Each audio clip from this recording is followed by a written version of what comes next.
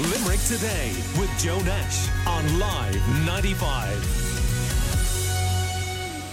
Now, you'll be aware that there's a new app being developed on behalf of the government as a COVID-19 tracker app, and it aims to alert people using the app if they have come into close contact with a person with a confirmed case of the virus.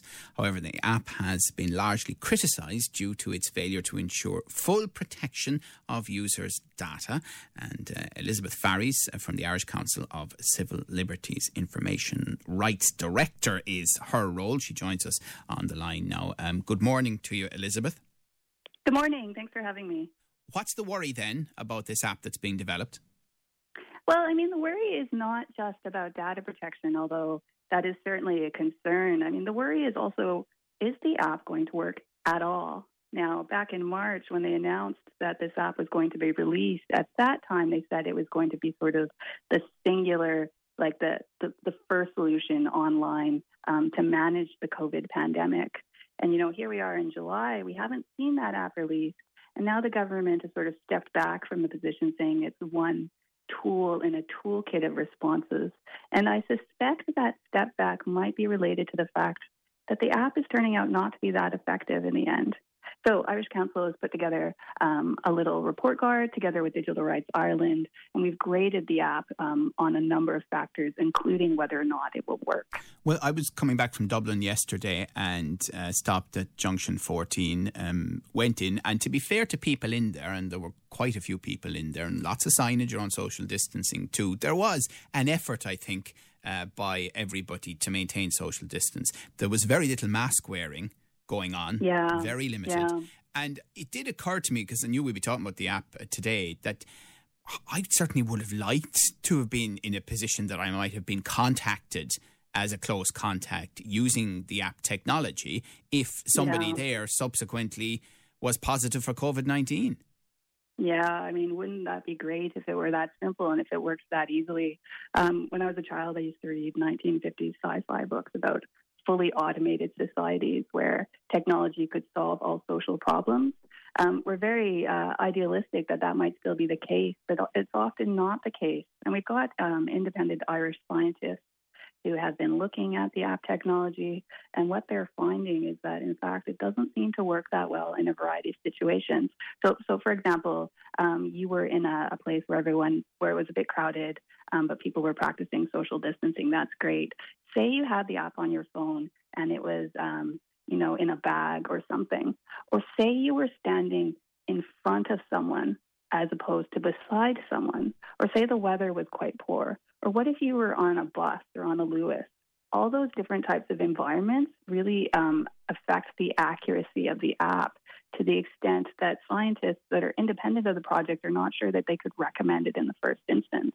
Because it's not about even just working some of the time. We have to make really sure that it doesn't work incorrectly. Because say, for example, you got a beep on your app saying, uh-oh, you've been in contact with someone with COVID. It's time for you to self-isolate. If that was a false positive, what they say is when you get a notification when you shouldn't have, if you got that false positive based on the inaccuracy of the app, that might mean that you miss work, you don't go see your family based on misinformation spread by the app. So again, we have to be really careful about the solutions that we invest the money in and the solutions that we promote. The other thing is, obviously, the app isn't out there yet for maybe some of the reasons that you have explained, but it would also require most of us to download it, to buy into it, and then, as you say, that it would work properly. Yes, yeah. So, I mean, that I'm not even entirely sure if most of us downloaded it and bought into it, it would even work properly then. I mean, that's the feedback that we're getting from scientists.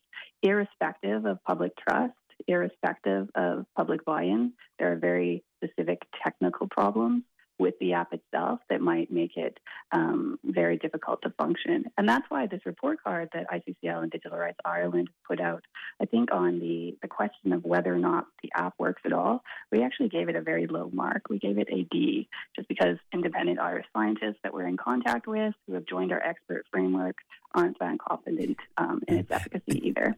And the talk that the technology around the app would mean that the information would be stored on your mobile and only used and spread if necessary. I mean, would that be the case, do you think? Well, that is certainly what has been celebrated as a more privacy-respecting approach. If you only have the information stored on your mobile, if it's only you that have access to it, some of those privacy concerns, some of those concerns about governments tracking your personal information go away. That approach is called decentralized. However, that's not what's happening in Ireland. Ireland is not building and planning to release a decentralized app. They are looking to upload and retain key health data, which goes against that very purpose of the decentralized app. So the Irish app is not simply contact tracing. There is a symptom tracker component added in and various other aspects of the app that sort of make it go above and beyond that very privacy and respecting approach. I suppose questions that will arise from this, and the most straightforward one, Elizabeth, is will we see this app at all? Well, that's a question I have too. I really don't know at this stage.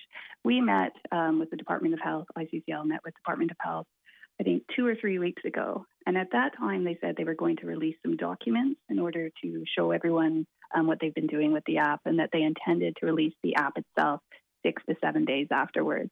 Now, the documents have been out for over a week, but we've not seen the app itself.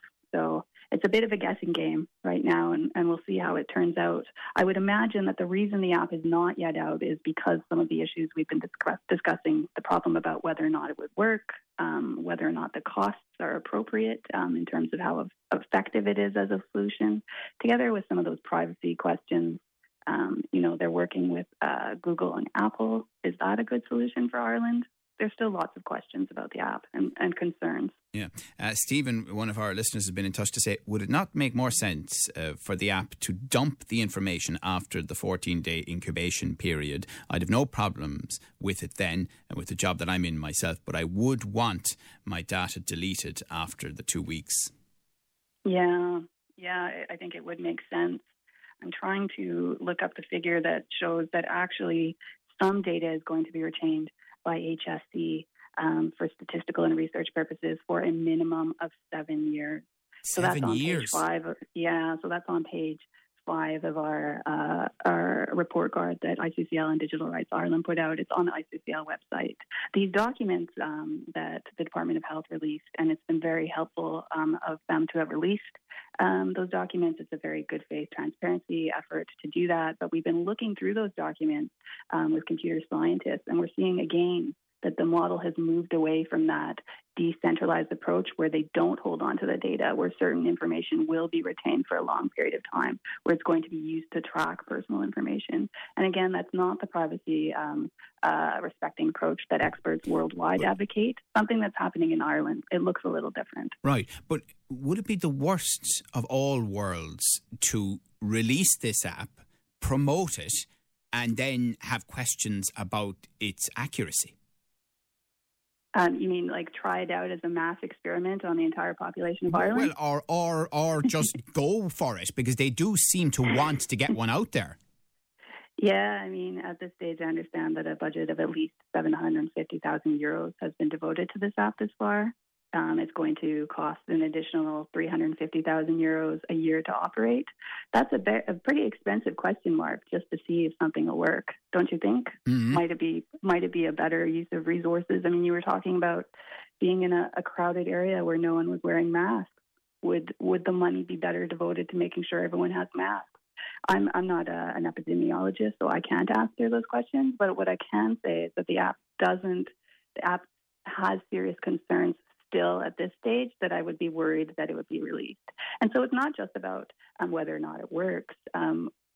There are good principles about how to control surveillance technology, because we have to be really careful that we don't leave the pandemic, that we don't leave COVID-19 with sort of government oversight and surveillance becoming normalized in a way that it wasn't before the pandemic started. Yeah. And we've seen in other parts of the world where, an app that started off as being voluntary, apps that started off not collecting personal data are now entirely mandatory and are now instruments of surveillance, are now required so that people can even leave the house or that so people can go to their jobs. Right. And considering the apps don't work well, we just need to make sure that doesn't happen here. Okay. Well, listen, thank you very much for raising those concerns with us on the Limerick Today show this morning. Elizabeth Farries, who is Information Rights Director of the Irish Council of Civil Liberties, talking about this tracing app that we still haven't seen.